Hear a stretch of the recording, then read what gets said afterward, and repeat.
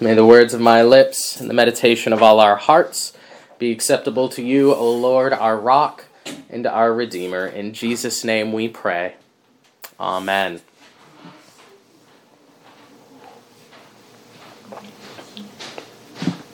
A key aspect in leading well is knowing how and when to step back. Being able to graciously hand the reins over to another because the time has come for someone else to lead things. We briefly spoke last week about the awkwardness of a transition period, even when all parties involved are good and faithful leaders. And now, that time has officially come for Samuel. Despite his warnings, the people continued to demand for a king, and the Lord has chosen Saul. It's time for Samuel to step back.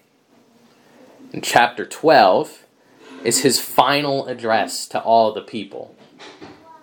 He'll have more work to do, as we'll see, but chapter 12 is something like his swan song, his final official instructions. And so what does he do with it? He gives the people a lesson in faithfulness. The people had lacked faithfulness to the Lord, so they asked for a king, and now they have a king, and so remaining faithful to the Lord is only going to get more challenging. Faithfulness, Samuel teaches, is what the people will need for things to go well. And his lesson in the necessity of faithfulness plays out in the form of a warning, an example, and a call. First, the warning. From our context leading up to chapter 12, we know that the town of Jabesh was being attacked by one of the enemies of Israel, Nahash the Ammonite. And it appears as though the town is ready to give in and be defeated. But King Saul arrives, and immediately he goes to work. He rallies the people and routs Nahash and his troops. We're told at the end of chapter 11 that Saul led the people back to the town of Jabesh. He renewed the kingdom there, and all the men of Israel rejoiced. This is a great moment, and it seems to be a sign of great moments to come. They have their king. So it must have been strange for those gathered when Samuel stands up to give them a history lesson. The people are celebrating, and then here comes Killjoy Samuel coming in with the moral of the story. Right? There's always that guy. Right? There's always that guy around when things are going well. Just to bring you down a notch, right? Well, actually, sometimes it's a blessing to have that guy around. Because the truth is, it's easier to lose our faithfulness in good times than in challenging times. When things are humming right along, it's easy to forget that the blessings we are experiencing come from the Lord and not from our own hands, and that they can be easily stripped away from us. Now, at a time like what we're living through right now, this seems to be an unnecessary lesson, doesn't it? After all, we've had much of what we've trusted in ripped away from us this past year and a few months now. But I'm confident that better days are ahead. That seems to be the way things are trending. And it will be all too easy during those days to live without faithfulness, without realizing our need for the Lord, because things will be good. The history lesson from the church is that the gospel has almost always spread more quickly and easily in places that know their needs rather than in the comfortable societies. And the West has been a pretty comfortable society for a long time now. And sure enough, we have seen a decline in faithfulness. It almost always happens that way. Why? Why does that happen? Well, I think Samuel's history lesson helps us to see why. There's an ongoing pattern in Israel's history. The people face a struggle. They cry out to the Lord. The Lord raises up a leader, and through that leader, he delivers the people. It's the pattern that Samuel lays out in verses 6 through 15. Right? It starts with the people in slavery in Egypt. They cry out to the Lord. He raises up Moses and Aaron, who lead the people out of bondage and toward the promised land. Eventually, the people enter the promised land, and life is good. And they forget the Lord. The sin of sins. They forget the Lord. They begin to chase after pagan deities and make themselves like all the nations. The other nations, in turn, begin to oppress and conquer Israel. And so the people cry out again. And what does the Lord do? He raises up judges over and over again. And the early prophets. And the people are delivered time and time again. Wash, rinse, repeat. It just keeps happening. The Lord delivers over and over again. And after his deliverance, there's a spark of faithfulness. But that spark fades over time as people live in relative comfort, as they forget the challenges of days gone by. They forget their need. The comfort turns into complacency, and we begin to forget where these blessed times have come from.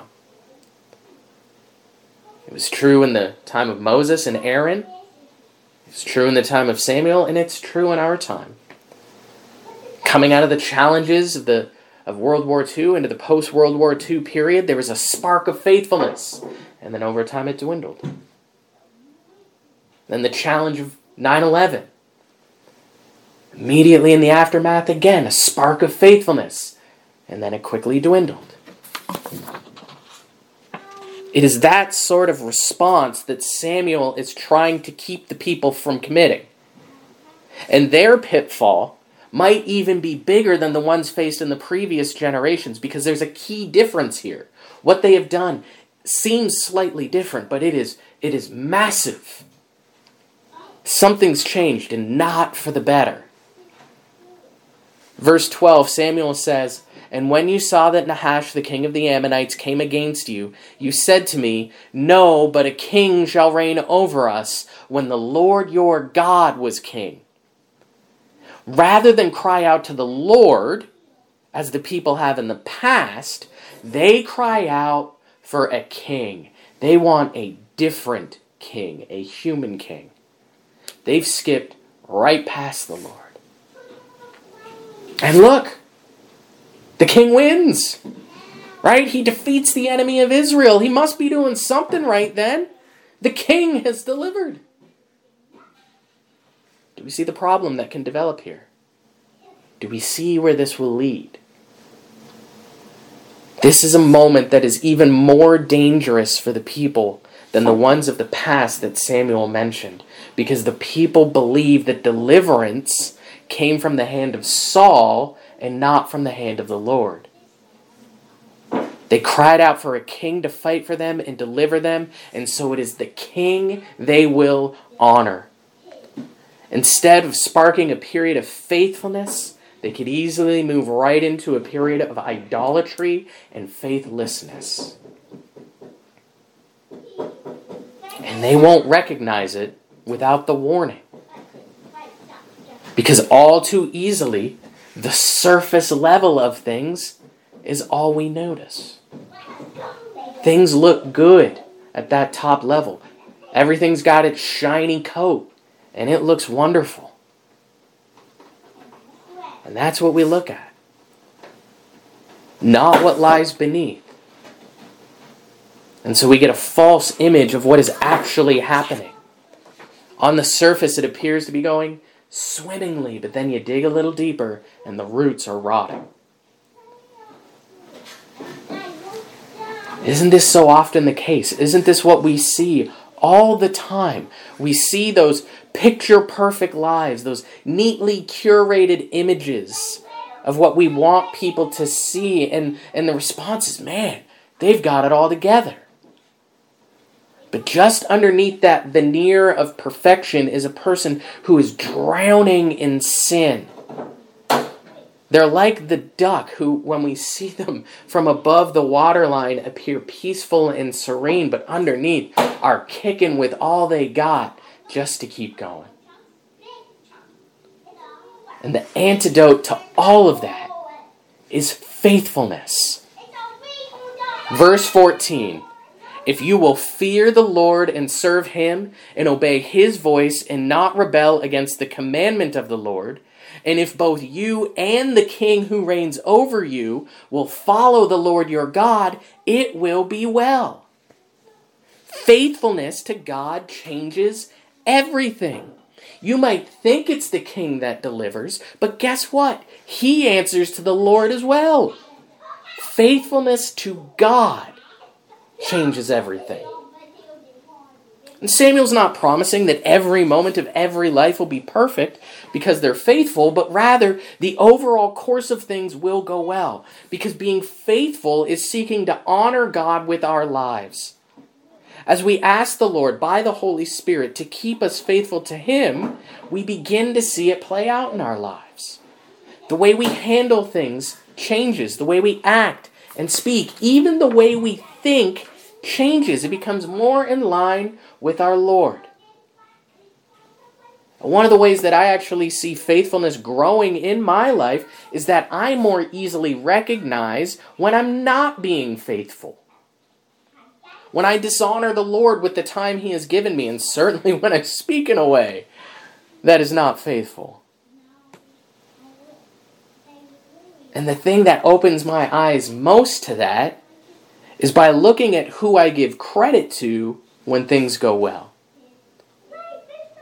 Because I can be just like the people of Israel here, giving credit for blessing due to my wonderful decision making, or a period of peace to having the right leadership. My heart can easily be like the people here. We asked for a king. The king won the battle. Way to go, king. And so Samuel warns the people, don't forget, it is the Lord we are called to be faithful to. Now, friends of St. Aidan's, when our situation as a society right now turns around, when the days get brighter, will we see an increase in faithfulness? Will we acknowledge that it is the Lord who leads us through these days? And will we be sustained in our faithfulness? It's only by looking to the Lord. You see, for Christians, it's the Holy Spirit who now plays the role that Samuel has taken on here. The Holy Spirit speaks to us. He testifies to us that, hey, don't forget that the food on your table, the roof over your head, all of these blessings you have in your life, these are gifts from the Lord. And so it's him you need to be faithful to. It's him that you need to honor. It's him you need to give thanks and praise to for the blessings that you have, even in difficult days like this. Maybe in a difficult day like this, it's even more easy to see the way that the Lord is moving, the way the Lord is blessing us. And so we need to be giving thanks to him for that. We need to give him the honor due his name. Because the alternative would drive us further away from the Lord.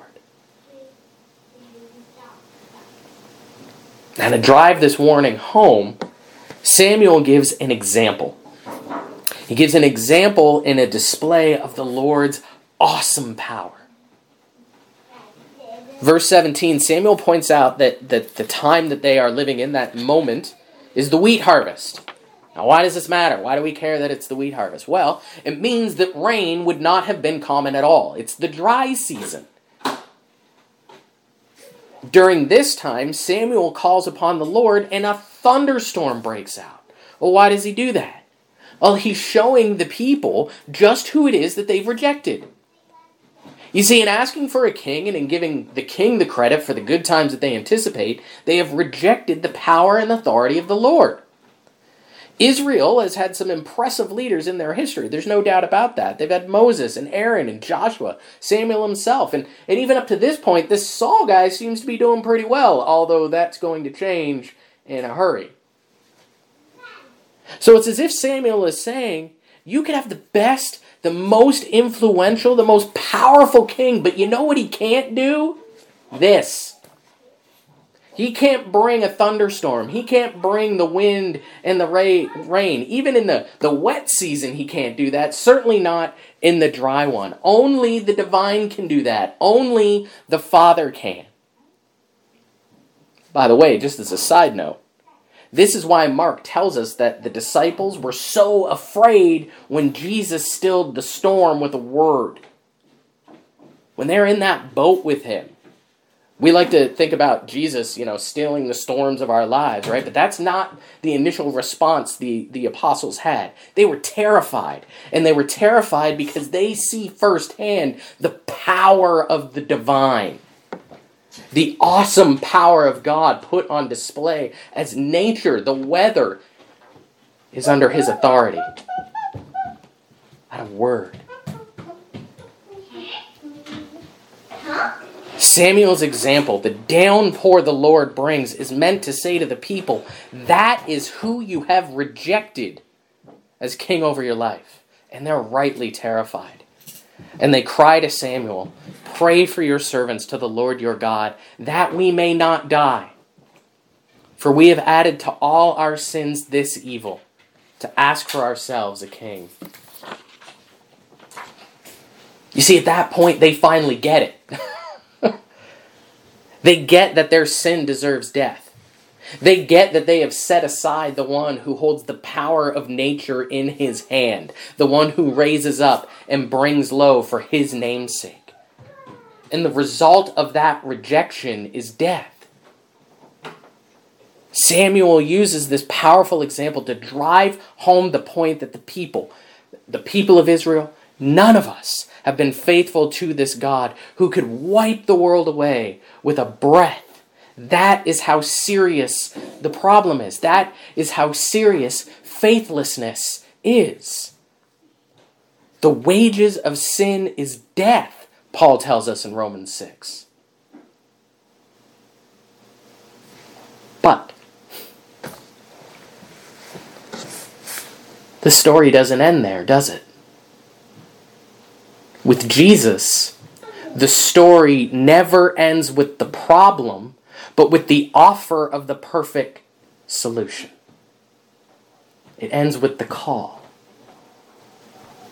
All right, we had the warning, the example, and now the call. The people are desperate. And Samuel doesn't sugarcoat things. You have done all this evil, he says. And make no mistake, friends, that is what sin is. It is evil. The Israelites, we who live in this day and time, all of us have committed all this evil by sinning against the Lord. And yet, the call to the people is the same as the call that comes to us. Do not be afraid. You have done all this evil, yet do not turn aside from the Lord, but serve the Lord with all your heart. And do not turn aside after empty things that cannot profit or deliver, for they are empty. But the Lord will not forsake his people for his great name's sake, because it has pleased the Lord to make you a people for himself.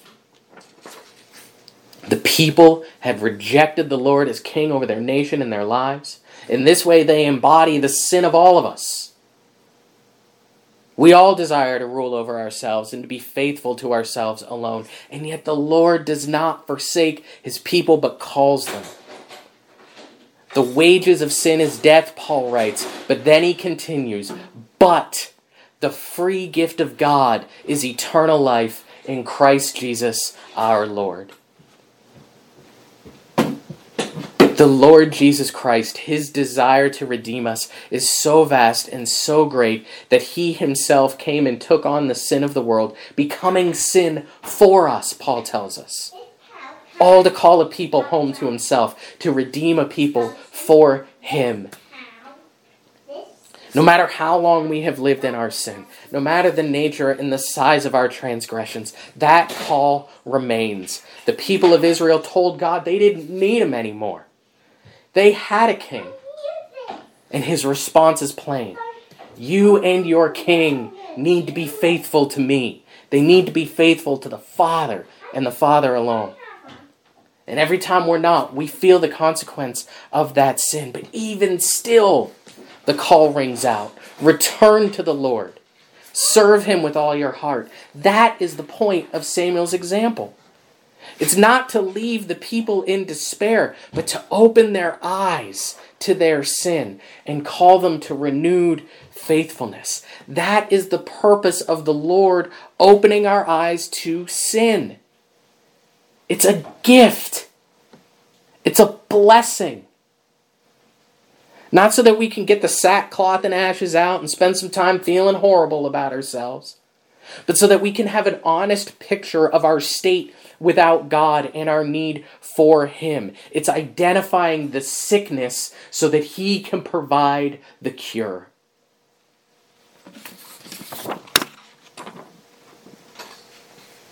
That is what his revealing of sin does. That is what giving the example of his power over things does.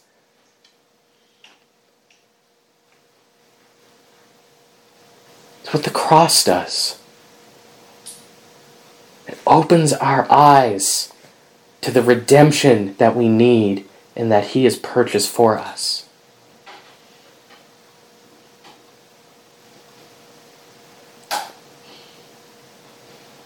And in these days, many days, the Lord does this work of opening our eyes to the need that we have for him through the faithfulness of other people.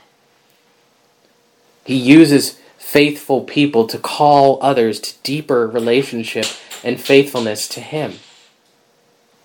Samuel presents the people with this call, and then he utters a sentence that I think should shape the ministry of all those who are called to serve the Lord, certainly those in ordained leadership. It's the verse that shapes much of what I think about as my role here at St. Aidan's. Verse 23, Moreover, as for me, far be it from me that I should sin against the Lord by ceasing to pray for you, and I will instruct you in the good and the right way. A faithful Christian is called to pray for and instruct others in the good and the right way, so that more and more people might, as verse 24 says, fear the Lord and serve him faithfully with all your heart. That is what I am called to do as pastor of this church. That is what, in our own way, all Christians are called to do for those who are blind to the Lord. Not all of us are teachers in the formal sense. Scripture is very clear about that not all of us should be teachers, but all of us can pray for eyes and hearts to be open to the Lord. The Lord has raised up a people to intercede for others. He raises up leaders to show his power so that more and more people might be delivered from sin and death. And after all, isn't that the very work he did for us in Jesus? For Jesus, the Son of God, is the faithful one, who through his life and death of faithfulness made it possible for people to live with and for God. And so keep praying, my friends. Keep praying. Keep speaking about Jesus. We live in a time where people's need has been exposed, but it seems as though by the grace of God, better days are coming. And it would be so easy for us to lose the lessons of these days, to celebrate those who have done so much, but to forget to honor the Lord, since it is he and he alone who delivers. To see that spark of faithfulness, but then allow it to dwindle away. Now then is the time to pray that the Lord would raise up faithful leaders to help his people remember his work and to continually call us back to lives of faithfulness. Now is the time to pray for those who are not faithful, that having been through such a time, that they might see the emptiness of things that cannot profit or save, as Samuel said, and that their eyes would be opened to Jesus, who does not leave us stranded in our sin and death, but reveals our sin to bring us to life in him. Now is the time for the church to faithfully praise and proclaim Jesus Christ, so that we might make disciples of all generations who can faithfully share the saving love of Jesus Christ. Now is the time, my friends. This is the day, even today, for the people of God in faithfulness to pray and to help one another walk faithfully with Christ, honoring him with all we do, with all of our very lives. Let's pray. Father, we thank you that the call you have placed upon us is the call to faithfulness. And we pray, Lord, that by your Holy Spirit, you would strengthen us and enable us to live a life of faithfulness. That through your people, you would open the eyes of countless to the saving work of Jesus Christ. We thank you for his grace. We thank you for the love that you have displayed through him, through what he's done for us. And so, Lord, we pray that in these days, you would not let just a spark of faithfulness happen to dwindle out, but that you would create such a wave of faith that our faithfulness would never end, and that you would bring revival through your people. In Jesus' name, amen.